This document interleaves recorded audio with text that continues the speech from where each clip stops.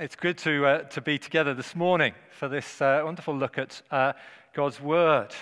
And I love this insight here in Acts 2 into the early church. This picture of the early church, you get a glimpse, don't you? Jesus has returned to heaven. The disciples wait in Jerusalem. The Spirit comes at Pentecost and fills the church. And then a long sermon is preached. And people repent as the Spirit works. People see what is going on. They believe, and then they're baptized. This outward, visible symbol or sign of something that's going on inwardly and invisibly as an act of grace from God. That's what a sacrament is, an outward and visible symbol of an inward work of grace in someone's life. Just while it's all I remembered, do we have any pictures? Or I put them in the presentation file, but I think I forgot to tell you. I've been too busy. So there we are. Don't worry. You're not missing a lot, to be honest, what was on the screen, so that's okay. So we've got this, so that they believe they're baptized, and this outward sign of an inward work of salvation, of grace. And then we read that they start gathering together in the temple courts and in their homes. They devote themselves to the apostles' teaching, to the fellowship, to prayer, and to the breaking of bread. That is, they break bread, they drink wine, remembering and celebrating the finished work of Jesus on the cross. As they do this outward and visible sign of eating and drinking, God is doing an inward work of grace, an ongoing work of grace, strengthening, encouraging, enabling them to persevere as Christians. And what I've just realized we didn't include in the baptism liturgy, and I only just sort of suddenly thought, hang on a minute, I didn't do the cross, and we didn't say these wonderful words, and these wonderful words are really important. So, sorry, Simon, if you can then get back to the baptism liturgy, and Carrie and Marla, if you can just come up for a moment, because we've got these words, and it's about persevering, and these words, I'm going to say, to tell them not to be ashamed to confess faith in Christ crucified, and you're going to say together, no, it's the one before that, back before we went out for the singing. So it was during have we got it on the screen, do you think? Emma, do you remember putting that one on the screen? This is it. So we're going to encourage these guys to fight valiantly as disciples of Christ against sin, the world, and the devil, remaining faithful to Christ to the end of your life. Okay? So first of all, I'm going to say, we receive you guys into Christ's family. Sign you with a sign of the cross. We don't really have to do that because it's the symbolic cross, but anyway, that's good and symbolic. So we signed you with the cross. So do not be ashamed to confess the faith of Christ crucified. Say to these guys, fight valiantly as a disciple of Christ against sin, the world, and the devil, and remain faithful to Christ to the end of your life. Amen. Hallelujah. Just have a seat again. Great. Yeah, why don't I give another clap? Why not? Clap in the grace of God. So baptism is the initiation into the family of God. The Lord's Supper, communion, the breaking of bread, is one of the ways we persevere, we keep going. It's the family meal. And so that's why it's so great to have these two sacraments together today. Well, we're celebrating both. We're welcoming Karim and Marla into the family, and now we're going to be sharing the Lord's Supper together, the family meal. They go wonderfully together, and it's so important, God coming to strengthen us in a special way. So these are the two sacraments, or the two ordinances, the things that Jesus has instructed his church to do. Baptism and the Lord's Supper. And we have these wonderful gifts, and it's been great to celebrate the baptism, and we're going to celebrate together with bread and wine.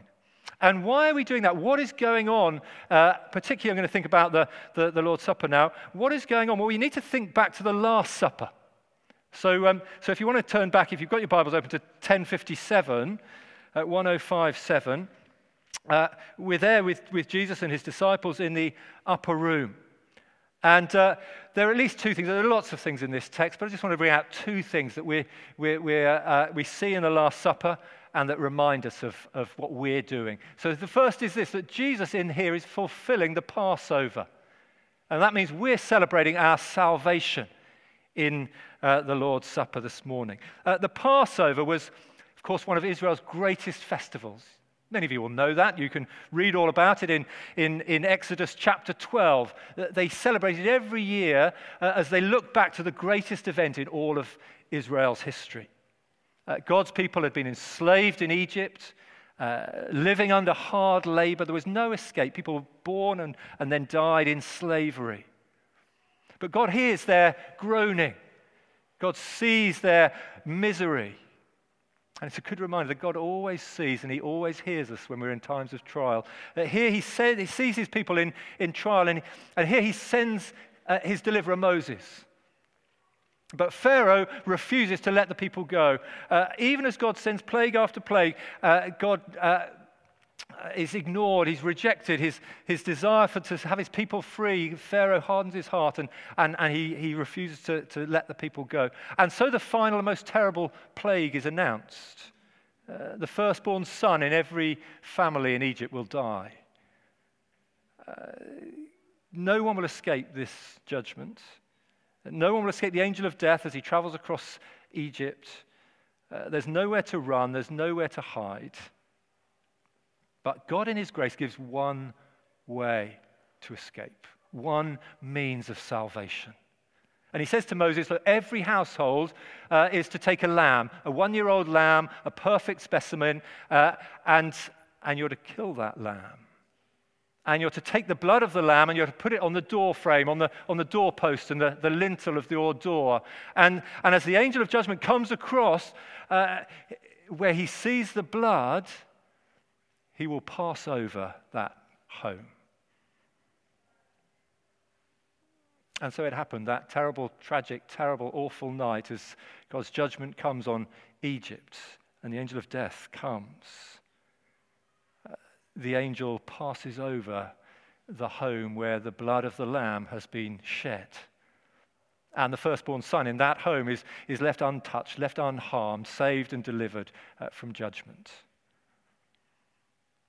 And in the aftermath, Pharaoh eventually gives in. He lets the people of Israel go. A whole nation is set free. There's a mass exodus out of Egypt. Liberation from slavery takes place as they begin their journey to the promised land. This is redemption. This is freedom. Freedom for the firstborn on that night of Passover. Freedom for a whole people as God delivers them from Egypt. And after that first exodus, an annual festival was appointed. The festival of Passover, the great day of salvation, of deliverance, is to be celebrated every day, every year. And at the center of that meal is the Passover lamb. The Passover lamb is to be killed, that reminder of the lamb that was killed in place of the firstborn child, whose blood was shed as a substitute for that firstborn son, the lamb in place of the child. And so this is what Jesus is doing on this Passover meal. Luke wants to make it really clear. 4 times he talks about the Passover, and these are the verses I was going to lead us to. Do you want to pop that screen back up again? Then came the day of unleavened bread on which the Passover lamb had to be sacrificed, verse 7. Jesus said to them, I've eagerly desired to eat this Passover with you before I suffer. You see, Jesus is deliberately connecting his suffering, which is going to happen the very next day, as a fulfillment of the Passover. As he takes the cup, he likens it to his blood that is going to be poured out, connecting it with the blood of the lamb that is put on the doorframe. And as he goes to cross the following day, Jesus will be that sacrificial lamb who takes the judgment of God. So that anyone who shelters in Jesus, anyone who puts their trust in him, anyone who in effect takes the blood of Jesus and puts it on the doorframe of their life, so they will be left untouched when judgment comes. They'll be delivered and saved. And so the breaking of bread, the Lord's Supper, is a celebration of our salvation. For the next slide. Just as the Passover festival looked back to that great event in the nations of Israel's history, so the Lord's Supper looks back to the greatest event in human history, that of the cross, that place of deliverance and freedom. You know, the Passover background is wonderfully rich, Some of you know much more than I do. Do put in your diary if you can, even now. I don't mind if you put it out, get your diary out and put it in now. Maundy Thursday evening, we're going to have a Passover supper here. We're going to have Alex Jacob from Christian Ministry Amongst Jewish People to come and lead us in a Passover and how it's fulfilled in the cross with some teaching and some fellowship and worship and some food. And it's going to be a wonderful evening. So do put that in, and we'll explore more of this Passover background. So what's going on this morning as we share in bread and wine in a few moments? Firstly, we're remembering the cross. God is reminding us of his great love, reassuring us of his salvation, of our forgiveness through that once-for-all sacrifice of Jesus, our Passover lamb.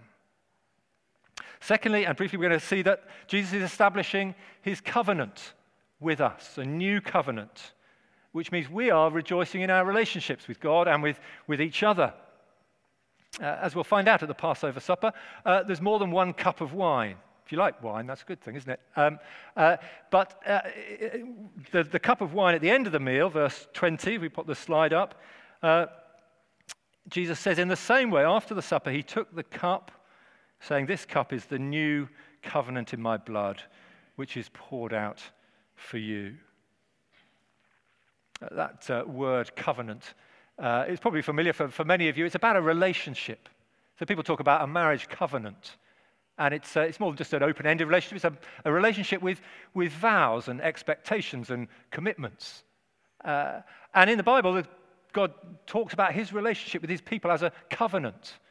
You know, he sets his love upon them, but there's requirements, there's expectations, there's commitments. And so as they come out of Exodus, out of Egypt, in the Exodus, they get to Mount Sinai, and then Moses goes up the mountain, and God gives them the 10 Commandments. And he says, look, I've set my love upon you. I love you unconditionally, but now I've given you these commandments so that you know how to live as my people, so that you can rejoice and enjoy relationship with me in the promised land. This is God's covenant.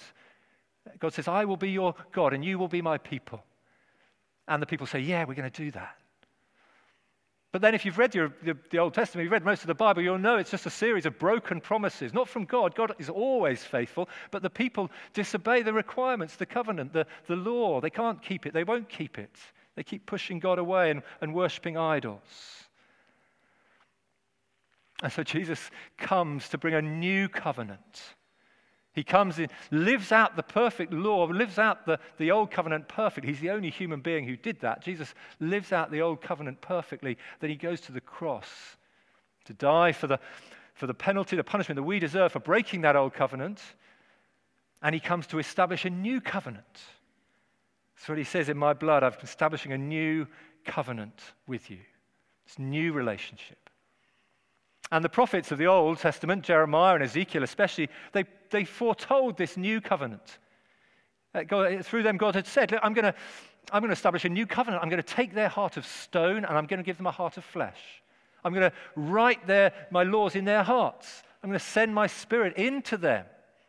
This is the new covenant that Jesus comes to bring through his death and resurrection and then the sending of the Spirit. Instead of a law written on 2 tablets of stone, Jesus is putting God's law inside of us, his people. Rather than the Spirit just being for special people, for special roles, as it was in the Old Covenant, in the Old Testament, now the Holy Spirit comes on every Christian in the covenant who come to know Jesus. Rather than needing priests and temples and to mediate, now in this new covenant, anyone can come into God's presence freely through the blood of Jesus. This is the new covenant. We can know God as Father. We can be sure of his love in Christ. We can live in obedience to him as the Spirit empowers us to do that. And it's all because of Jesus. It's all because of the cross and the resurrection. Jesus is establishing at that Last Supper a new covenant in which we're brought into relationship with God and with one another. That's why we rejoice in our relationships. This is a family meal. And as we share in bread and wine, God comes to us afresh in a new way, in a special way, as his Spirit comes. And we draw close to one another. So what are we doing as we break bread and drink wine? Celebrating our salvation. We're rejoicing in our relationships. And so we come to God with our hearts in four ways. We come with thankful hearts today. We come with empty hands to celebrate God's gift to us, a gift of salvation, to rejoice in that relationship he has given to us. We are going to say this prayer of humble access. You know it. We do not presume to come to this, your table, merciful Lord, trusting in our own righteousness, but in your abundant and great mercies. Such a wonderful prayer, that prayer that we pray every time we have the Lord's Supper. It's saying, God, I could never come into your presence if it was up to me, but you, in your mercy, welcome me into your presence, and I come with a thankful heart because of what Jesus has done for me. It's all of grace. And maybe you are here this morning and you're not yet a Christian. You're not yet put your trust in Jesus fully. You don't know that thankful heart because you've not experienced his amazing grace. And I just want to encourage you. Maybe even today is the day to do that, to turn from your life of pushing God away and receiving him. And if you're not quite sure whether to do that or how to do that, I'd love to talk to you afterwards. Do come and talk about that with me or Neil. But when we come to the Lord's table, we come with thankful hearts. Second and third, we come with glad and sincere hearts. That's what they did in the early church. Every day, chapter 2, verse 46 of Acts, they continued to meet together in the temple courts. They broke bread in their homes. They ate together with glad and sincere hearts. There's joy, great joy in this meal, and there is serious solemnity. They come with glad hearts because it's a family meal. If you've been in a family, if you've ever sat around a family meal table, I know families often don't have meal tables these days, they have sofas and tellies, but it's good. When you gather around a meal table, it's sometimes a bit chaotic. If you had little ones, you'll know it's chaos and a bit unpredictable, and there's talk and there's conversation and there's laughter and there's probably tears sometimes, but it's family. And we pray and hope there's joy in the midst of that family. And that's what this Lord's Supper is about. It's about a family coming together to get around the meal table. A friend of mine always tells me his favorite thing about communion is when he's waiting to come up or he's had communion, he's sitting in his seat. He loves just watching people coming up. He just loves looking around and looking at God's people and his family. All with their diversity and all with their foibles and just giving thanks. So we come with glad hearts. We'll come with sincere hearts. Because we come with joy, but it's also important to remember, though it's a family meal, we're coming to the holy and awesome God of the universe who created all things. And he's given us his Son, and we've been bought with the precious blood of Jesus. And so we're to come with sincere hearts too, to take this seriously as we come. 1 Corinthians, Paul warns the church not to come to the Lord's table in an unworthy manner. In the Old Church of England prayer book, there's a section that will be read out the week before they were to have communion to warn people, to tell people to examine themselves, to take this seriously, to confess before God where there's sin, to change in their lives. They know they're living outside of God's way, to put relationships right where there's enmity. This is a serious thing. And of course, God is not expecting us to be perfect. We couldn't come perfect because none of us are. We come trusting in his righteousness and his mercy. But we dare not mock God by coming to him when we know we're deliberately living in disobedience to him. We're deliberately at enmity with another. So we'll come with sincere hearts. We'll come with thankful hearts, with joyful, glad hearts, with sincere hearts as we come to God. And lastly, very briefly, we'll come with expectant hearts.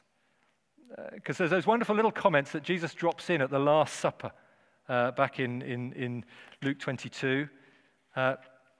He says this, verse 16, I tell you, I won't eat this again until it finds fulfillment in the kingdom of God. Then he says again, I'll tell you, I won't drink again from the fruit of the vine until the kingdom of God comes. Jesus is pointing us forward. He's pointing us forward to another meal, to another banquet. In fact, to the greatest banquet that we'll ever experience. He's pointing us forward to that day when he returns again, when history comes to an end, and when there'll be a new creation in which the wedding feast of the Lamb will take place, when God's people will be reunited with him, and we will see him face to face and become like him, be set free from all our sin and suffering, and we will rejoice in his presence for eternity. So as we come to the Lord's Supper today, we come longing for that day, looking forward to that day.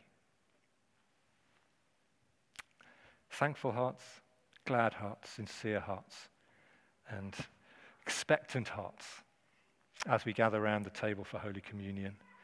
Because we're celebrating our salvation, we're rejoicing in the relationships that God has given to us in Christ. Let's pray together. We're going to sing When I Survey in just a moment. Focus our hearts in song on the cross, and then Neil's going to come and lead us in the Lord's Supper.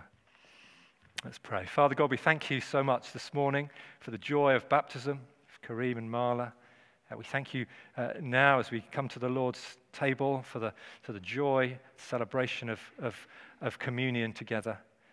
Lord, we pray that your Holy Spirit would continue to be working in our hearts, that they would be full of thankfulness and gladness, sincerity and expectancy.